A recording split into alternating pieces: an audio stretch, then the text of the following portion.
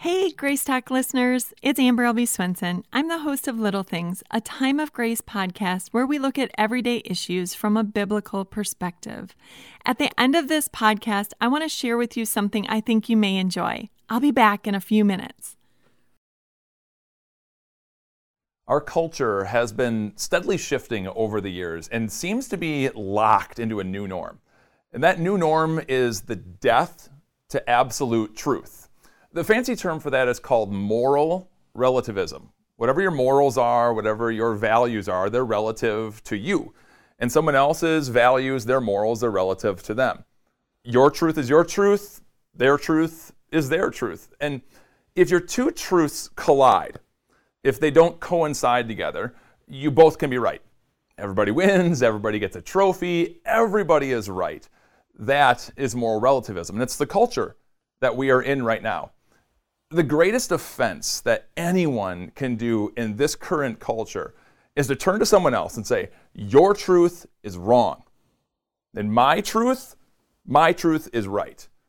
And those are literal fighting words, highly offensive to anybody in the culture that we live in. So how do we then, as Christians, live our faith in a big, bold, beautiful way in this culture of moral relativism? My goal for us today is to shift our focus, see moral relativism in a different manner. Throughout this entire week, we're going to talk on how you can live your faith in a big, bold, beautiful way, even in the difficult culture that we're in. And for today, I just want to change your perspective for a second, because moral relativism is one of the biggest open doors for the gospel that we've had in a long, long time. Now, how in the world is that possible? In this culture, your truth is to be respected. And so if you stand on your truth, the truth that you know that God loves you and that God has blessed you and that God has forgiven you, and you live inside of that truth, so often it is respected. The culture that we're living in, it's just not going to change, not anytime soon. So rather than scrutinize it, let's utilize it. Let's use it as best we can to our advantage. The way that you can do that is by looking at what Paul did. See, Paul was a pastor. He lived about 2,000 years ago, and he was a pastor that traveled from city to city, and he told other people about Christ. And as he moved and as he went along, he ran into a lot of hostility. One of the times he was in a city known as Athens, and he's walking around in the culture of that city, and there is statue after statue after statue to all these false gods that are there. Now, Paul could have thrown up his hands and gone, they're never going to believe. I can't live my faith life boldly here. This culture is too anti-Jesus. But that's not what he did. He looked around at the culture and he thought, how might I be able to use this so I can live my faith and tell others about Christ? What did Paul do? Well, he found a statue with an inscription on it that said, to an unknown God. And he used that to tell people about Christ. How can you use moral relativism to live boldly your faith? Well, I kind of told you already.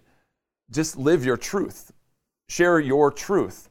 Talk about in your life how God has powerfully been seen.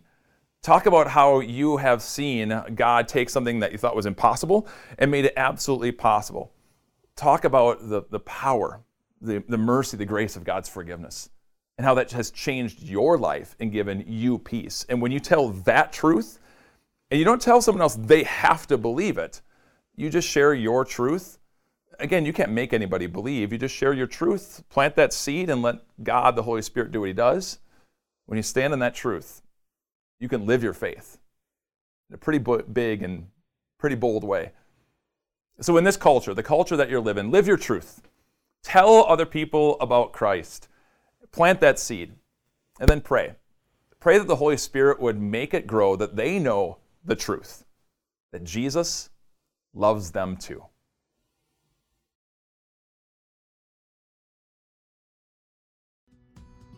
Hey, it's Amber again. I'm so glad you stuck around. On my podcast, Little Things, we talk about little ways we can know and love God more.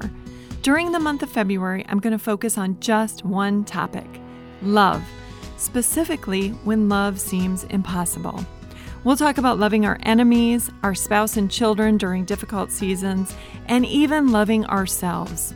I hope you'll join me for Little Things. Just search Little Things on your favorite podcast app.